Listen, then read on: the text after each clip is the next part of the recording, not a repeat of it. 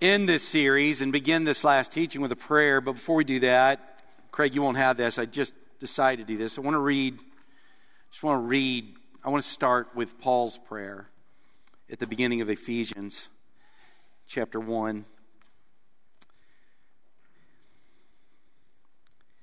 He says, I pray that the eyes of your heart may be enlightened, in order that you may know His incomparably great power for us who believe. That power is the same as the mighty strength He exerted when He raised Christ from the dead and seated Him at His right hand in the heavenly realms, far above all rule and authority, power and dominion, and every name that is invoked. Not only in the present age, but also in the one to come, God has placed all things under His feet and appointed Him to be the head over everything. For what? It's not a for what. It's for whom? For the church, which is His body, the fullness of Him who fills everything in every way. Let's pray. Father, as we enter into this, we just invite once again your love. We declare, Jesus, your authority that we just read about over everything. Not just here on earth, but in heaven. But I want to add, not just in heaven, but here on earth. And so, we submit ourselves then to you, God. We consecrate this series, this teaching, to your kingdom. Make it useful and make us strong in the Lord and in His mighty power that He wields for us. It's incomparably great power. It is like the power exerted to raise Jesus back to life. It is for the church. So we give this to you, God. And I pray we leave somehow, God, your Spirit come, and we leave this series ready with our feet strapped with the readiness of the gospel of peace. Make us ready. Fill each one in here with the feeling of readiness because of Jesus. And in His name, the name that we invoke. And it's in that name we pray. Amen. So I want to read where I planned on starting is where we finished last week, this text in Ephesians 6 that Paul, we've been in a lot of scriptures throughout the Bible in this short series, but it's like Paul consolidates everything that we've talked about. It's all right here. And so I want to just read it to you again in Ephesians 6, starting verse 10. Finally, be strong in the Lord and in His mighty power. Put on the full armor of God. Why? So you can take your stand against the devil's schemes. For our struggle is not against flesh and blood. It's not against each other. It's not against them out there. It's not against the other political party. It's against authorities, against powers of this dark world. It's against the rulers and against the spiritual forces of evil in the heavenly realms. Therefore, put on the full armor of God, so that when, not if, when the day of evil comes, you may be able to stand your ground. And after you've done everything to stand, stand firm. 4 times. Use this word. Stand firm then, with the belt of truth buckled around your waist, the breastplate of righteousness in place, with your feet fitted with the readiness that comes from the gospel of peace. In addition to all this, take up the shield of faith, with which you can extinguish all the flaming arrows of the evil one. Take the helmet of salvation and the sword of the Spirit, which is the Word of God. Remember, the word here is Rhema, the spoken Word of God. We don't think of Bible when we read the Word in the Word. We think of the word Bible when it says Scripture. There's a word for the Scripture. There's other words for the word word that are translated word. This is the word Rhema, and it's the utterance of God, the words of God. We arm ourselves with His words. And he sums up by saying, and pray in the Spirit on all occasions with all kinds of prayers and requests. What various kinds of prayers do you pray? Do you pray all of them?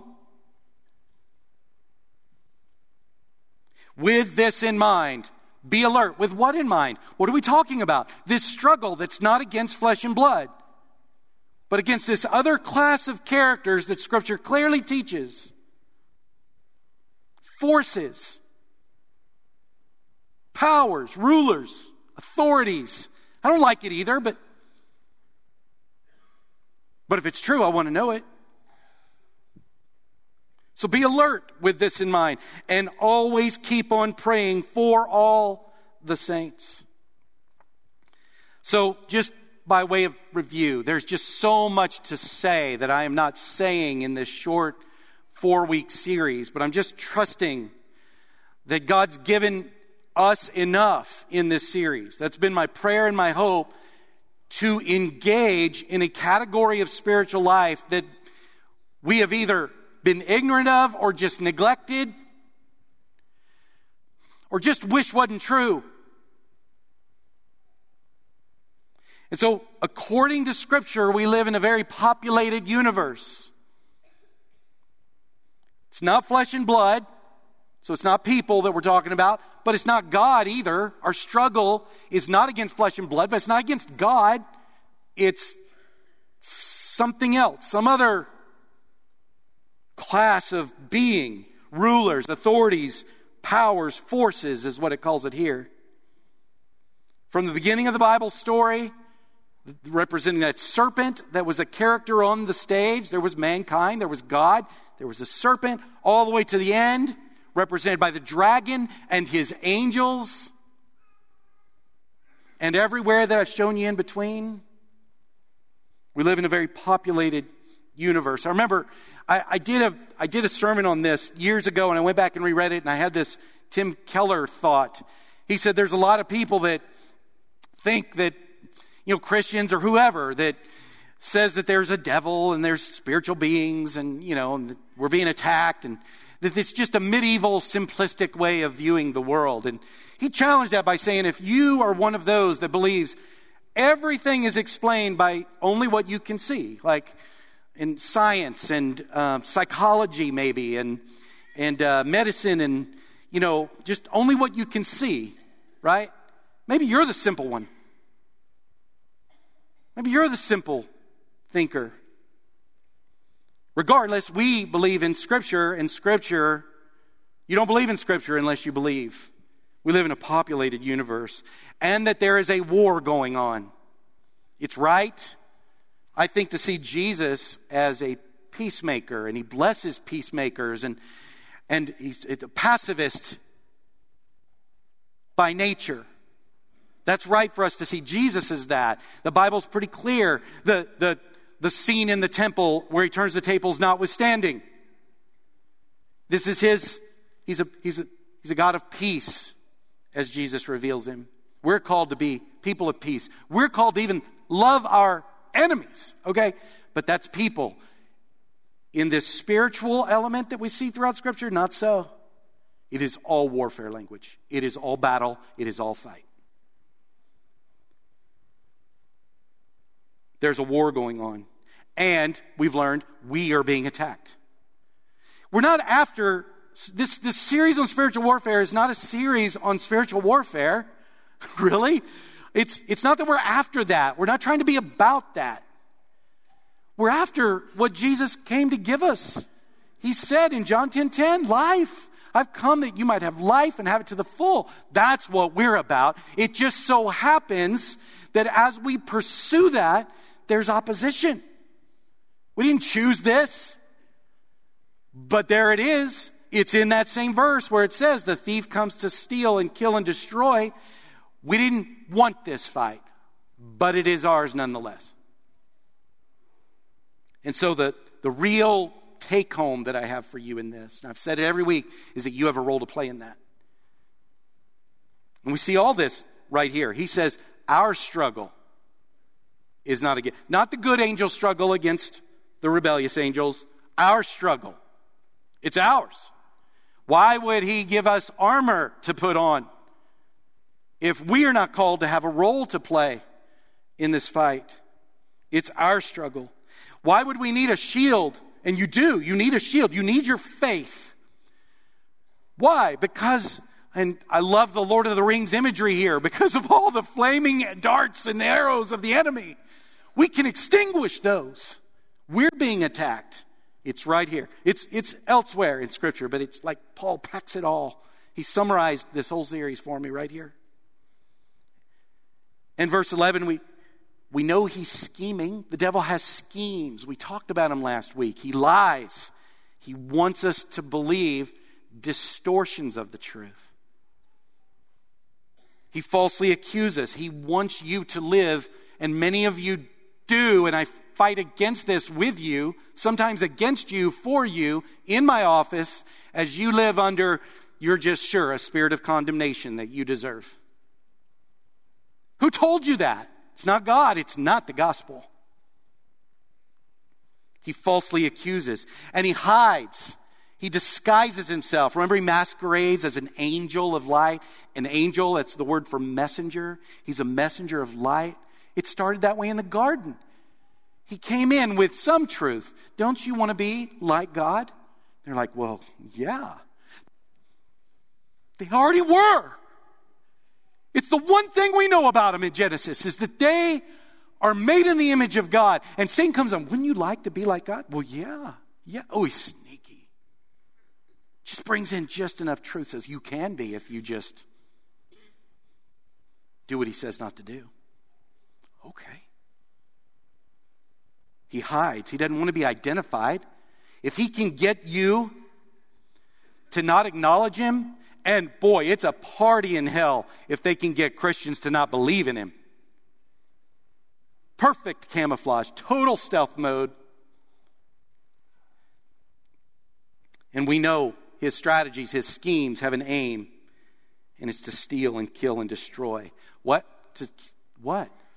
Your joy, your peace, your life, the thing Jesus came to give you. And so I gave you one verse to encapsulate what I've been trying to teach you from various angles.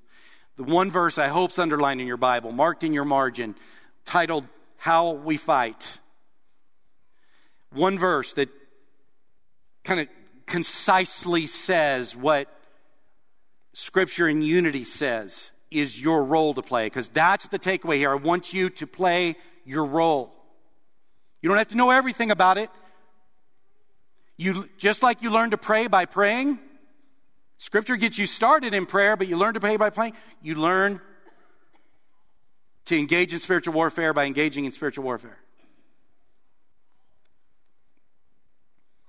Scripture teaches us to not sit idly by and let the enemy have his way with us. That's what happened in the garden. Adam's sin was his inappropriate passivity. He let this thing come in and challenge what God clearly told him to do. And he sat there and he did nothing. If he just grabbed that snake, threw it down, crushed his head like he was supposed to, he ruled. he and she, the one thing we know about Adam and Eve is that they were made in the image of God. The one commission we know that they had was to rule. This is your domain, he said. This earth, rule. That serpent that we find out later, Satan, the devil, has no power without the rulers granting it. And they did. And they did.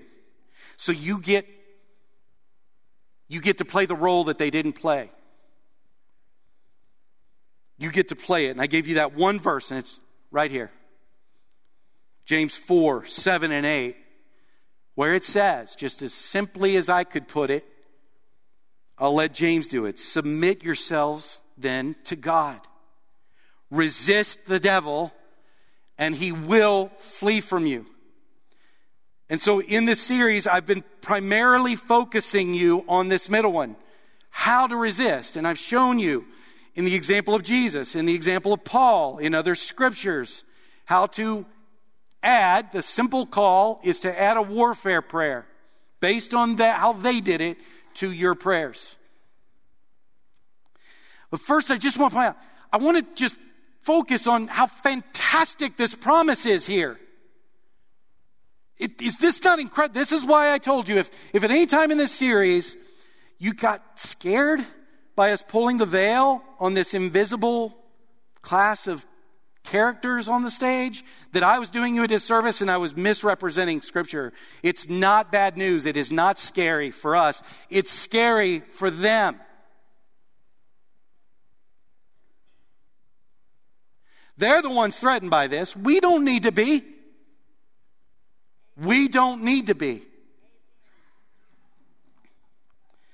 And so I've been focusing on this middle one because I feel like this is the one, and I might be reading my autobiography into you, that we have neglected the most. Learning how to actively resist. And it is active. It's like, remember, resistance sometimes sounds a little passive. Like, stop it. You don't do that. No, it's like joining the resistance in Star Wars. If you join the resistance, you're joining an army and you're fighting against evil. That's the nature of the Greek word. It is active opposition against the devil. And so that is spectacular. And I've been calling you to that. Just get started. The warfare prayer based on the example of Jesus in Mark 1:25. Based on the example of Paul in Acts 16:18. There's more, but those are the two anchors I gave you. Being careful to ground this in the text for us. We're not making this up.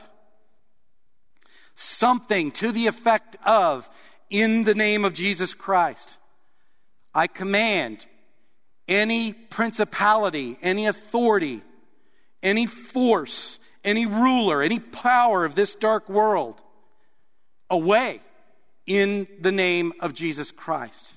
I bring the crucifixion, I bring Jesus, I bring his blood to bear against any lying spirit, any lie that I've made an agreement with. And I break it. Something like that. It's odd when you haven't prayed like that. But it's not because it's not biblical. It's just simply because you haven't prayed like that. Who wins? Who wins when we don't pray like that? Who wins when we do not exert the authority that Jesus won back for us? Do we still want to go the way of Adam? Inappropriately passive? So this is also summarized in this passage, and I just love this at verse 18.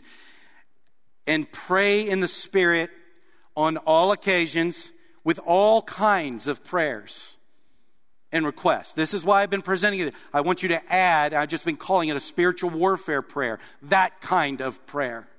Add that to your prayers. With this in mind, be alert and always keep on praying for all the saints. There's a lot of always and all going on here. This is supposed to be a permanent fixture in our walk with Christ. I had many of you ask me, a little pause here, I had many of you ask me for copies of the warfare prayer that I've been praying over Jeremy, one that I wrote to him, that with what he is struggling with, Jeremy Hunter, our brother. And I wanted to give you I sent that to those of you who asked for that, but I wanted to give you a better resource, like my resource for some of these prayers and how to pray like this. So over sabbatical, I was on sabbatical before this series. I spent a lot of time in this. This is new for me too, and getting up here to teach it just adds an element of accountability that I wanted to be more informed by people ahead of me in this. And Ephesians is a great book to read over and over as well, looking for what to know about this subject. But I did a bunch of those. I've told you some of these. Seeing the Unseen by Joe Beam is an excellent book. I read 3 decades ago, but I reread it. It's a biblical look at this subject from someone in our tribe. Speaks our language, so if you're interested in that. Another one is The Handbook for Spiritual Warfare by Dr. Ed Murphy. I use that kind of as a catalog, a reference for a bunch of this. And I'm just telling you this so that because I'm hoping some of you dive deeper into this, deeper than I've gone, and that I know, and you become masters at this, and be a part of this body forever, calling us to it, doing it on our behalf, showing us how to do it when it's needed, becoming aware because you've become so alert. I recognize this. You know when it is. I got both those books from John O. Blackwell, who did a series, a class on this. He gave me all his notes. That's another series. I'm sure he would share those. Another resource. I got a couple of books from Solwell, when I went to Solwell, from Kelly, that I read as well. And just, again, I just want to put my little vote of confidence in that 3-part retreat. If you're interested in just it's not about spiritual warfare. It's involved, of course, because it's a category, but it's about the kingdom. And you learning to grow in the kingdom in your soul. But probably the guy that got me started on this in the eye-opening way, and I started searching it, is John Eldredge. John Eldredge, about 2 decades ago, maybe 25 years ago, he's most famous now for his book, Wild at Heart. And so he has coached me a lot in this arena in a real practical way for me that was palatable to get started. And I'm so grateful to him. Well, he has an app. I have it on my phone. It's right here. It's called Wild at Heart. If you search Wild at Heart, you download that. It's free. You'll see a list of resources. And one of them is prayers. Go to that and you will find all kinds of prayers. Remember how Ephesians says to pray? Pray with all kinds of prayers. And he has all kinds of prayers, including warfare prayers, full of all the Bible verses that I've utilized throughout this series, all there in a prayer that could coach you in this. And so that's better than the prayer I did for Jeremy. It's more comprehensive, I should say. I shouldn't say better. It's more educational.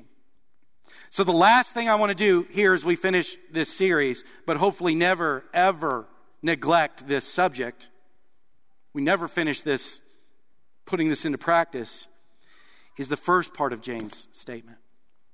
So we've spent most of our time here because I feel like, but there are 2 moves that we need to make if we want this fruit. 2 moves. And I've read this to you, and I feel like most of our sermon series and Bible classes are about this. How do we do this better? How do we become more like Christ? But we need to hear it in the context of warfare. This first move is so important because get the warfare prayer, and I don't think it has to be exactly the way Paul said it or Jesus said it, or they would have said exactly the same thing.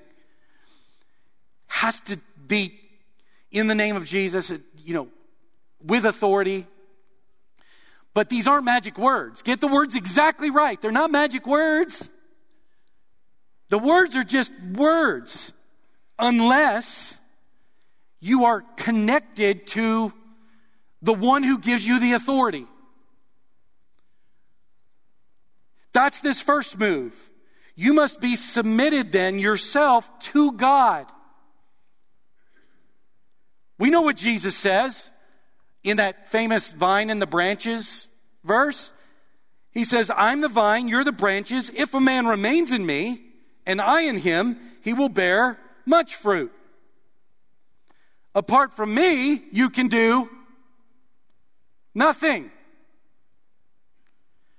And so this first move is so important. You can't just skip to the words and expect them to carry the authority. What happens if you do? What happens if you skip the first step and you don't worry about where you're at in your relationship with God, with your thoughts and how they're aligned with God, your emotions, your resentments, whatever they are? If you don't worry about that, you just jump right to the words and you just try to use the words to speak to this class of characters that's attacking you or your loved ones. We don't have to guess. We've got a verse for it. It's in Acts chapter 19.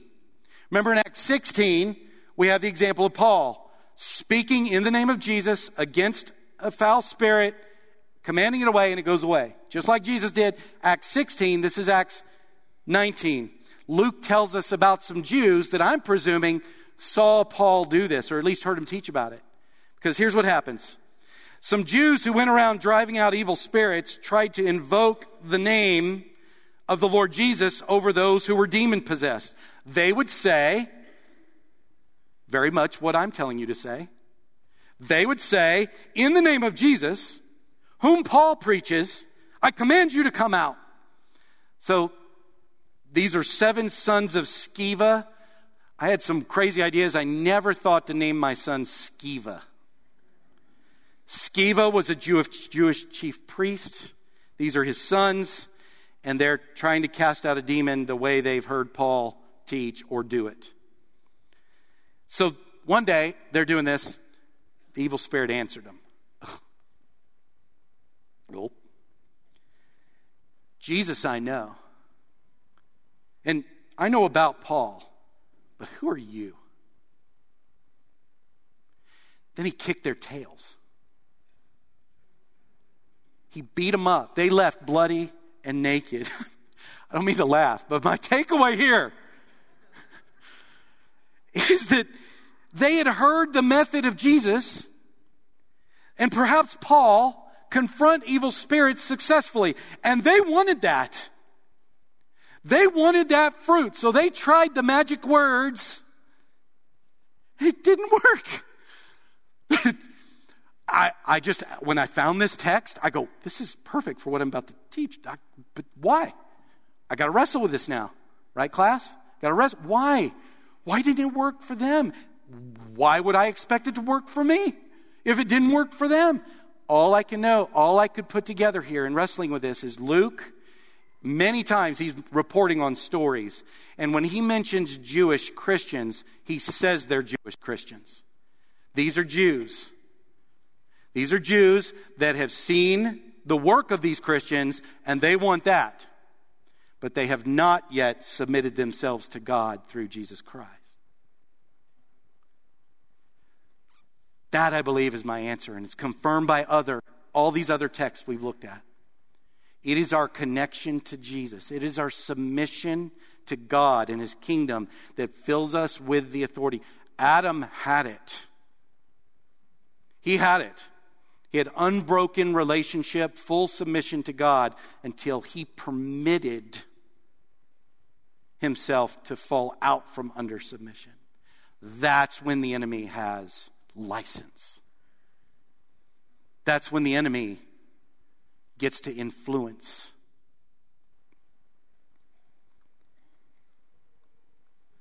And so our authority is restored when we have submitted ourselves to the source of that authority, and that's God. So while I've spent most of our time in the series presenting to you, I've tried to make this clear, that spiritual warfare is a thing. It's real. It's a thing.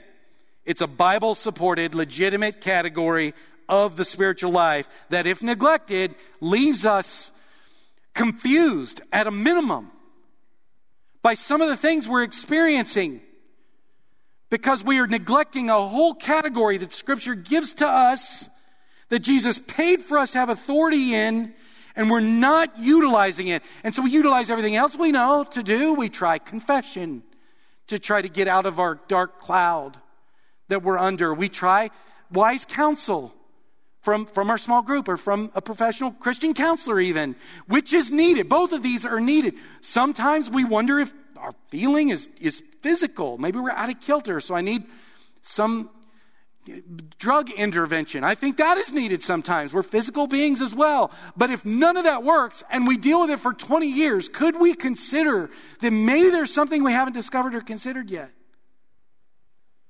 And let's just do what Paul said to do. Just pray with all types of prayers all the time for all the saints in every circumstance, just to cover our bases. And see what kind of fruit we get. Because when it's warfare, not everything's warfare. But when it's warfare, this is the fruit you'll get. Got to learn how to do this, but we cannot skip this. Let me try to explain it this way. When you align yourself with God, you're clearing stuff out that might give the enemy standing with you. When you have unsurrendered to God areas of your life that you're just not wanting to deal with, it stands to reason that like Adam and Eve, you're giving the enemy rights to influence your thinking or feelings, perhaps even physical well-being. We have some examples of physical consequences to the enemy, his influence.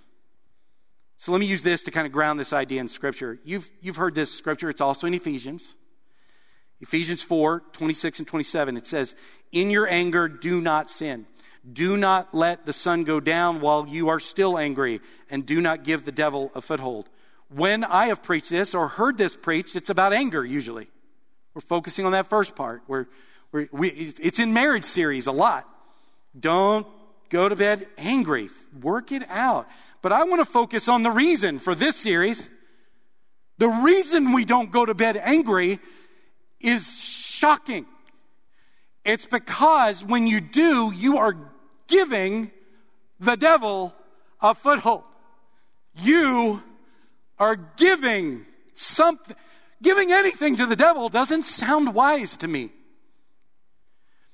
But giving him a foothold, what's a foothold, I ask this text? I looked it up.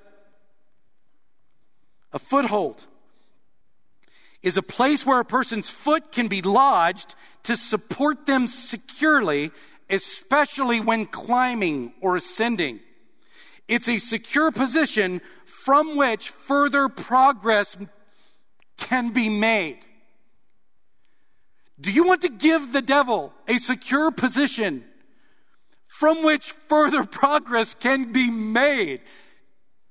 Don't go to bed with unsurrendered anger.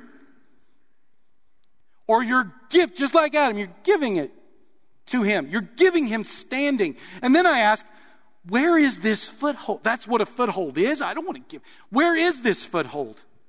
Well, where's my anger? It's in me. I am giving some evil principality or authority or power or devil standing, a place to put their foot in order to make further progress in me. Well, I'm a Christian. I have the Holy Spirit. That can't happen. This book is written to Christians. I don't think they can touch my salvation, but can they torment me? I don't have to go anywhere but last week to say yes to that. Crazy things that torment me, that I don't have an explanation for, usually, without this.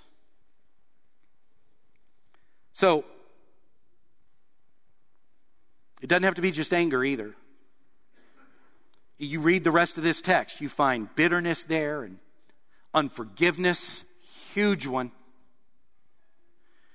Lies, secrets, any form of malice, footholds. You're Adam. In your domain, where you have authority, where you rule, saying, let me give you influence over my rule. So, 3 areas that, based on all this, that I want to arm you to examine yourself with when you enter into warfare. 3 areas. There's more. Sin. It's an obvious one, but it's an important one. Sometimes surrendering to God is about repenting of sin. Lies, agreements with lies. Sometimes surrendering to God is about breaking agreements you've made that are not true. Wounds. Sometimes surrendering to God is healing from painful past experiences or relationships. And most past experiences are from relationships. So identifying those and bringing the crucifixion and the blood of Christ against those and breaking these things and surrendering, submitting ourselves then to God. It's a whole 3-week series I need to do. I'm going to have to finish. That's why I told Doyle, I'm finishing with an outline for a whole 3-week series I need to do with appropriate stories and scriptures just to unpack these things. So I'm trusting that for those of you who have ears to hear and that need these things, that you will just know we are with you. We are for you. We want to help with this. And more important than that, God is with you. God is for you. The authority that was broken in the garden by Adam's inappropriate passivity, Jesus, remember, he came to seek and save that which was lost. What was lost?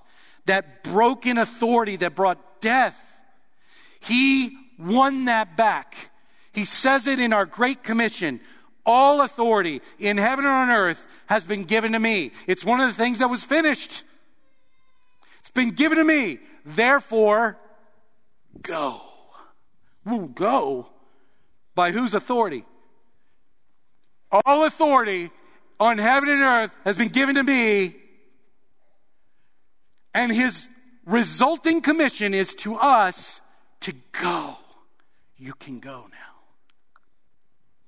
And you walk like this, like Adam should have. Because what was lost, he came to seek and save it. And that's finished. We have that authority back. So I'm trusting that those of you who need work in some of these areas, Soulwell, by the way, is a great place to do work in all of these areas. But I'm asking all of you, to stand your ground, to take your stand, to submit yourself therefore to God, and to resist the devil. And let this church be this light on the hill that we're supposed to be. That's a big prayer of John Eldridge's in this spiritual warfare. He says, let there be light. Let there be light. Our elders and our ministers are going to move around the room, and I just want to finish by saying this. The call of this series is that you will arise as a soldier of Christ. Like we just sang. That's this middle part. But from a place of surrender and closeness to God. That's this part. So let's stand and let's call out to God for that. Come if you need anything.